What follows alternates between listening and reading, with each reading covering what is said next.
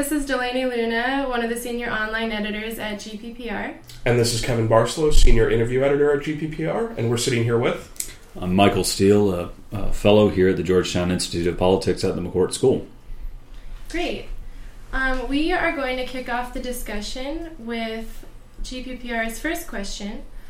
So we've noticed that policy is playing a smaller role in this election than in past elections. Do you have any thoughts on this? Any ideas why this might be happening? Yeah, it's an incredibly frustrating development. My job for most of last year was to sit at the intersection of the policy and communications teams on former Governor Jeb Bush's presidential campaign. And we were really hoping for and expecting in a lot of ways a robust discussion of public policy and how it can help the American people. And I think that's important because there are very substantial and very important differences between the two political parties on policy right now. In fact, I've never seen either political party, particularly the Republicans, more unified when it comes to their position on matters of public policy. Now, that hasn't happened in large measure because of Donald Trump, who has run a basically policy-free campaign. If you look at his signature policy proposals, building a large, fabulous wall on the border with Mexico, or a tax reform plan that involves a $10 trillion deficit, even when scored dynamically, or repealing Obamacare and replacing it with something fantastic or terrific, or banning every member of the Muslim faith, or perhaps members from particular countries from coming to the United States. At a very basic level, his policies are not serious, and they're not spelled out in the level of detail that you would expect from a presidential campaign.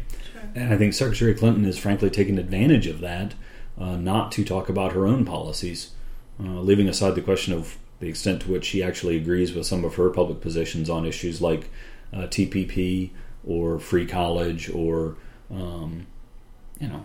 she's laid out a very vague proposal on international tax reform to pay for increased infrastructure spending, and is pretty much taunting people, or surrogates are, about the fact that they simply aren't going to release more details before the election, Sure. which would be a scandal if it weren't for the Donald Trump factor. I think a lot would be a scandal right now if it wasn't for the Donald Trump factor. But we've been noticing this a lot at GPPR, just doing research for articles, trying to find out what Donald Trump has planned for any issue, and like any given issue has been really difficult. I think we've mostly had to go with what the Republican platform in general is, but yeah. I don't think voters are generally doing that. No, and we've got three different buckets at this point. You have the official House Republican Party the official Republican Party platform, which is detailed but often a little esoteric, and then the House Republicans' Better Way agenda, and then the Trump campaign, which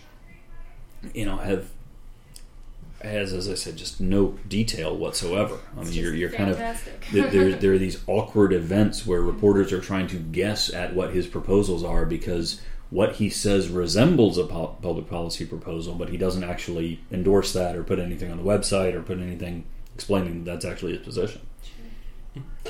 Do you think this policy-less strategy that Trump is pursuing, is this just something that can work for Trump, or might we see this, in the next election moving forward? It's surprising because, in general, things were moving in the opposite direction. Policy proposals have become more and more detailed, in part because more and more groups had the ability to do fairly sophisticated policy analysis. So, for example, in the past, if you were, say, a Republican who wanted to run on a vague program of cutting taxes without going into much specifics, you could get away with that.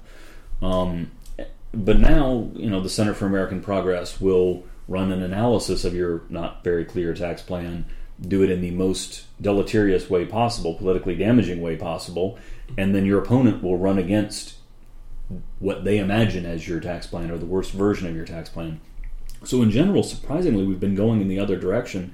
I think Donald Trump is a unique phenomenon, and my guess is that with the increased transparency, with the increased ability to explain public policy in detail on the internet and elsewhere, we'll revert back to having more and more detailed debates, I think. Hopefully. So. Yeah, I think it's really interesting that this is happening at the same time as the social sciences and data visualizations are becoming so well known and recognized and accessible in platforms like Fox and 538. Yeah. It's weird that it's an increasingly data-driven debate, and he's just taken it in completely the opposite direction, at least for the moment. Sure. Okay, we can move on to our next topic. What policies would you propose to regulate money in politics? Because California has a proposition on the ballot right now urging legislators to overturn Citizens United.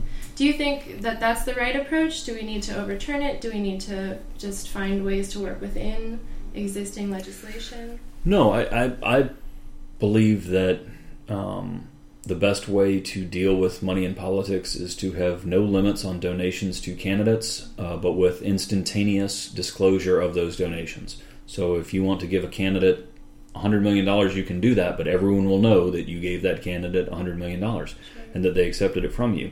And I think that Citizens United is a perverse result of a ham-fisted attempt to regulate the system that has, rather than driving money out of politics, put it in more and more unaccountable and obscure places. Sure. So it's more an issue of political speech being out there for the public to see. So you think money is a form of speech, but sure, it's just not as transparent as it should be. There's no doubt that people have a First Amendment right to support candidates of their choosing, and those who have greater resources can do that in that way. Sure. We've created a system of campaign finance laws that is bizarre and perverse. For example, I've worked earlier, as I said earlier, I worked for Governor Bush's presidential campaign. It was routinely said that Governor Bush's campaign had $100 million. It did not. Governor Bush's super PAC, which was run out of California, had $100 million to spend. The campaign could not tell them how to spend that money and could not coordinate with them on how that money was spent. That's absurd. That means that Governor Jeb Bush could not tell the people who had this money how to use it on his behalf. Mm-hmm. And again, that's an example of the sort of perverse results you get from ham-fisted regulation of campaign finance. And the most campaign finance reform efforts, in my opinion, are geared towards moving towards a system of public financing for elections. And in my mind, there is nothing scarier than the government getting to decide who gets money to oppose the government. Fair. What about limits on how long campaigns can go on for?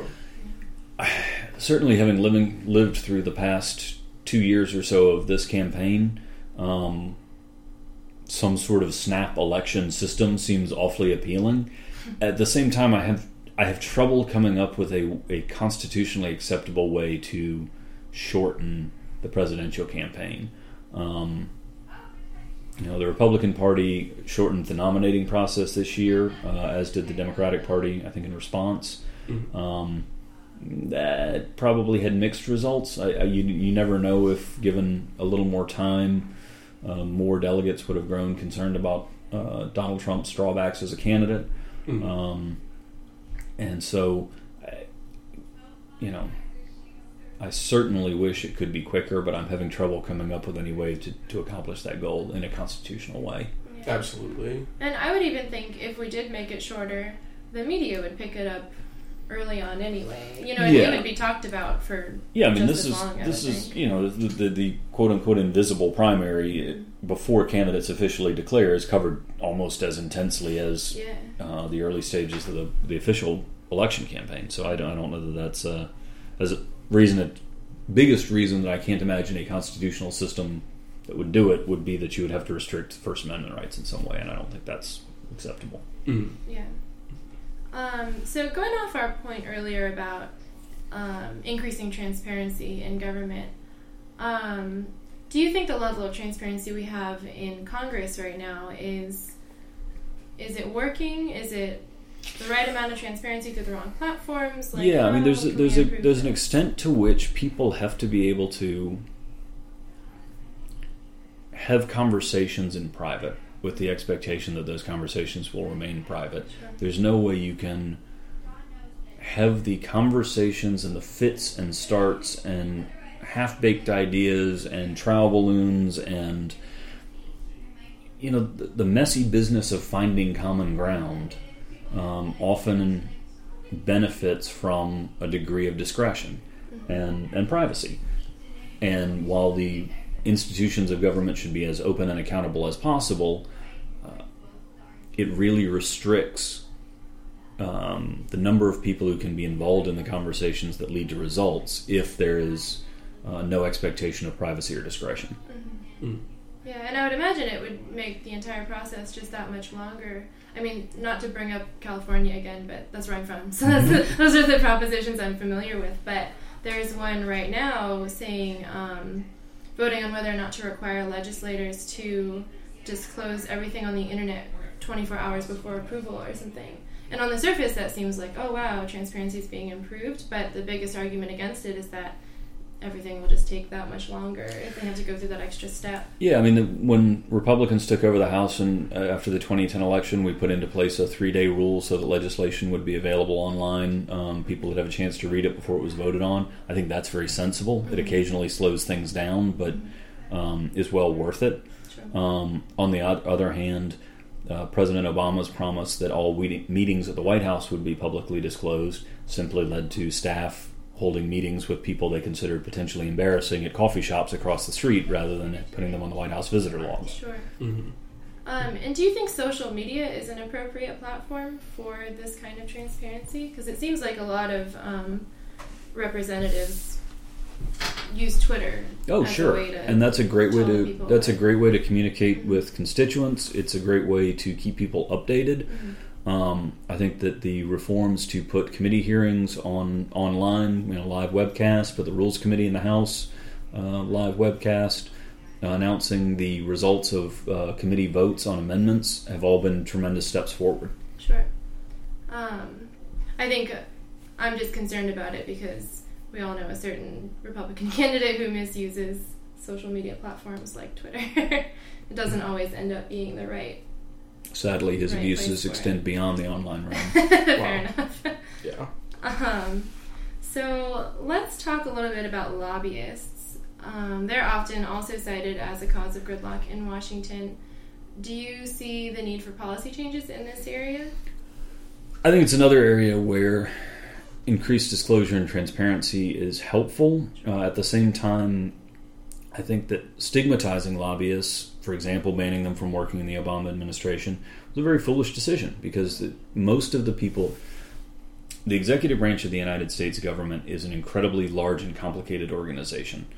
People who have experience working in various parts of that organization have to work after the president they work for leaves office. So, for example, if you were an political appointee in the Bureau of Mines under President Clinton, and President Clinton leaves office, you lost your job. There's not another Democratic president for, turned out to be 8 years. You wouldn't know that at the time. You will probably go to work, perhaps for a mining company, but also perhaps for an environmental organization. In either case, you're expected to advocate for positions on policy areas you're familiar with and will lobby, or will register as a lobbyist, or could register as a lobbyist. I don't think that should forbid you and your detailed knowledge of this issue from working in the Obama administration. So, obviously, lobbyists in general have kind of a PR issue right now. What do you think can be done to kind of sway people's opinion? Well, I think that the most important thing you have to understand about the job of lobbying is that the right to petition the government is embedded in the First Amendment, and that's essentially what lobbyists do. Some of them on behalf of corporations, some on behalf of associations, some on behalf of religious groups or environmental groups or social justice organizations. And so it shouldn't be an insult or a detriment to a person to advocate for things that they believe in before their government. Sure. So switching gears, can you talk a little bit about how the Trump phenomenon has changed how Republicans and Democrats in this election are campaigning? Are they using Trump as an advantage against their opponents, as a disadvantage? How do they navigate these waters? I'm really... it's obviously been a balancing act for a lot of Republican leaders in the sense that you have portions of the Republican Party that are unalterably opposed to Donald Trump's candidacy. You have a portion that is very supportive of Donald Trump's candidacy, and then you have this large middle area, which is people who are often deeply uncomfortable with Donald Trump's actions, his positions, his rhetoric, his record, but at the same time also very concerned about the prospect of Secretary Clinton becoming president. She has a record of very questionable judgment, including on areas of national security. She is ideologically liberal in a way that conservatives believe will be detrimental to our economy, to our national security, to education, to all manner of issues.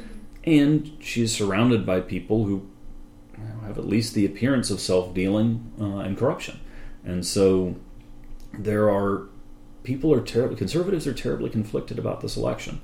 At the same time, I think, and we'll see tomorrow and shortly thereafter, Democrats are spending a lot of time, Democratic political organizations are spending a lot of time and money trying to tie Republicans to Donald Trump in places where he's unpopular. I don't think that's effective, because if you look at candidates like Barbara Comstock, Carlos Curbelo, Bob Dole, Mike Kaufman, these are people who are nothing like Donald Trump. Richard Burr is a gentleman and a statesman. Donald Trump is neither. Trying to tie Richard Burr to Donald Trump to hurt him, I don't think will be terribly effective. Sure. We'll see. Yeah, we'll see tomorrow. So could you talk a little bit about maybe some examples from your time as policy and communications advisor to Jeb Bush, what the main challenges have been for communications for the press during this campaign? Donald Trump. Fair. Look, the Trump phenomenon has blotted out the sun. You would see moments, and the outside coverage he's received. You could see moments during debates when other candidates would engage, and it looked like a normal political debate discussing people's record, their policy positions, their plans for the future of this country. And then it would be back to the childish taunting and name-calling and foolishness and faux controversies that Trump stirs up. So I think that's been a real challenge for his opponents and for the media. And I don't think they've always performed well in that. I don't think anyone's always performed well in that regard. So did you find yourself focusing almost all of your efforts on that issue, or did you? Well, ultimately, I mean, there was a lot of thought early on that Donald Trump would.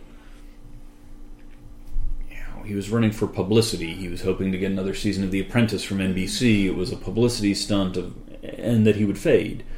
And you saw a somewhat similar phenomenon in 2012 when Republican primary opponents to Governor Romney would kind of flare up in popularity, Herman Cain, Michelle Bachmann, etc., and then kind of fall back to earth after saying something ridiculous or being revealed to have a checkered past. And Donald Trump said ridiculous things, and he was revealed to have a very sordid past, and it didn't hurt him in the polls in the primary, which was extremely frustrating. So for a long time, there was this thought process that there was going to be ultimately Trump versus a non-Trump candidate who would consolidate the party and defeat him. Mm-hmm. And for a while, there was a lot of jostling about who would be that candidate, but ultimately the real problem was dealing with Trump himself. Sure. Well, so one phenomenon we've seen, you mentioned polls, is, Donald Trump uses the polls almost like a weapon. Do you see that kind of strategy moving forward as well? Well, it worked very well in the primaries when he was securing a commanding plurality of support. He seems to have backed off of using that tactic since the polls haven't been quite so rosy recently in the general election, and it's a big distinction. I mean, people people talk about the running for president as a marathon, but it's really two very distinct and different phases. And what works to secure your nomination, the nomination of your party, will not necessarily work to win the general election. And it was a depressingly, maddeningly overused word, but that's the pivot that Donald Trump never really made. Mm-hmm.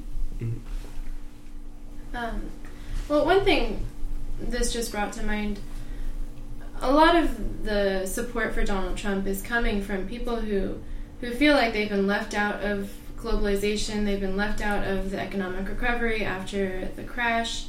Do you think that the other candidates failed to validate these struggles, or do you think Donald Trump just gave them the loudest voice? I think there's a lot of credence to that analysis. I think that as the Democratic Party has grown more diverse, they have essentially lost the support of working class white voters. It's striking that some of the policy proposals from Donald Trump could have come from Dick Gephardt running in the Democratic primary in 1988. The protectionism, the opposition to immigration used to be a big part of the Democratic Party and Democratic coalition. And as these voters have, Reagan Democrats became Republicans, I think a lot of Republicans, mainstream Republicans, didn't adapt. I think there's also a very real cultural and economic divide in the country between relatively few affluent, mostly coastal communities where there really has been a recovery from the Great Recession and the financial collapse, and other areas that are still grappling with the after effects of both the crash, but before that, kind of the hollowing out of the manufacturing base of the country.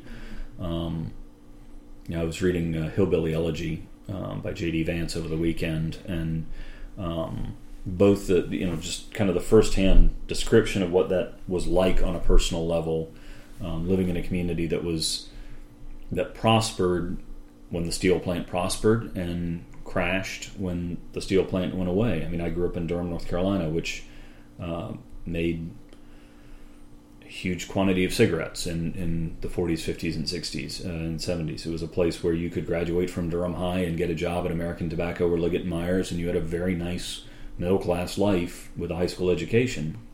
And by the time I was a kid in the 80s, those factories were closed. They were operating at a fraction of their capacity maybe, and there wasn't anything for those high school educated people to do. And that's a real issue, and it's something that the party's going to have to grapple with in the aftermath of this. Yeah, would you say that's maybe the one good thing that's come from Donald Trump's run, is that he's drawn attention to? Yeah, I mean, the frustrating side of Donald Trump's run is that while he claims to champion working people and their interests, most of the policy proposals he offers would have exactly the opposite result. And the way he's lived his life, the fake charities, the hiring illegal immigrants for his own projects, violating the law or taking advantage of tax laws, laying off people at his casinos. There's an extraordinary record of taking advantage of working people and offering things that won't help them. So I hope what comes after this is a renewed focus on these issues, but in a way that has a policy focus that will actually help. Sure. Okay, well, I think that pretty much covers our questions for you. Do you have any last thoughts before we find out tomorrow? No, we just finished a discussion group here in the Baker Family Room at the Institute of Politics. My groups meet 4 p.m. on Mondays. I hope everyone gets a chance to come by. We have pretty fascinating discussions and have had a great experience. And if this is on Election Day, if you're listening to this on Election Day, there'll be a program tonight in the Healy Family Center with Scott Mulhauser and I providing running commentary as the polls close. Oh, awesome. That'll So be swing on by. Yeah. Fantastic. Thank you. Thank you. Thank you so much.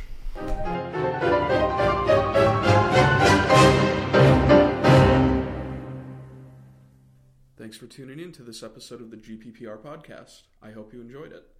If you're interested in more, check out gppreview.com, our Facebook page, GPP Review, and our Twitter, @GP Policy Review.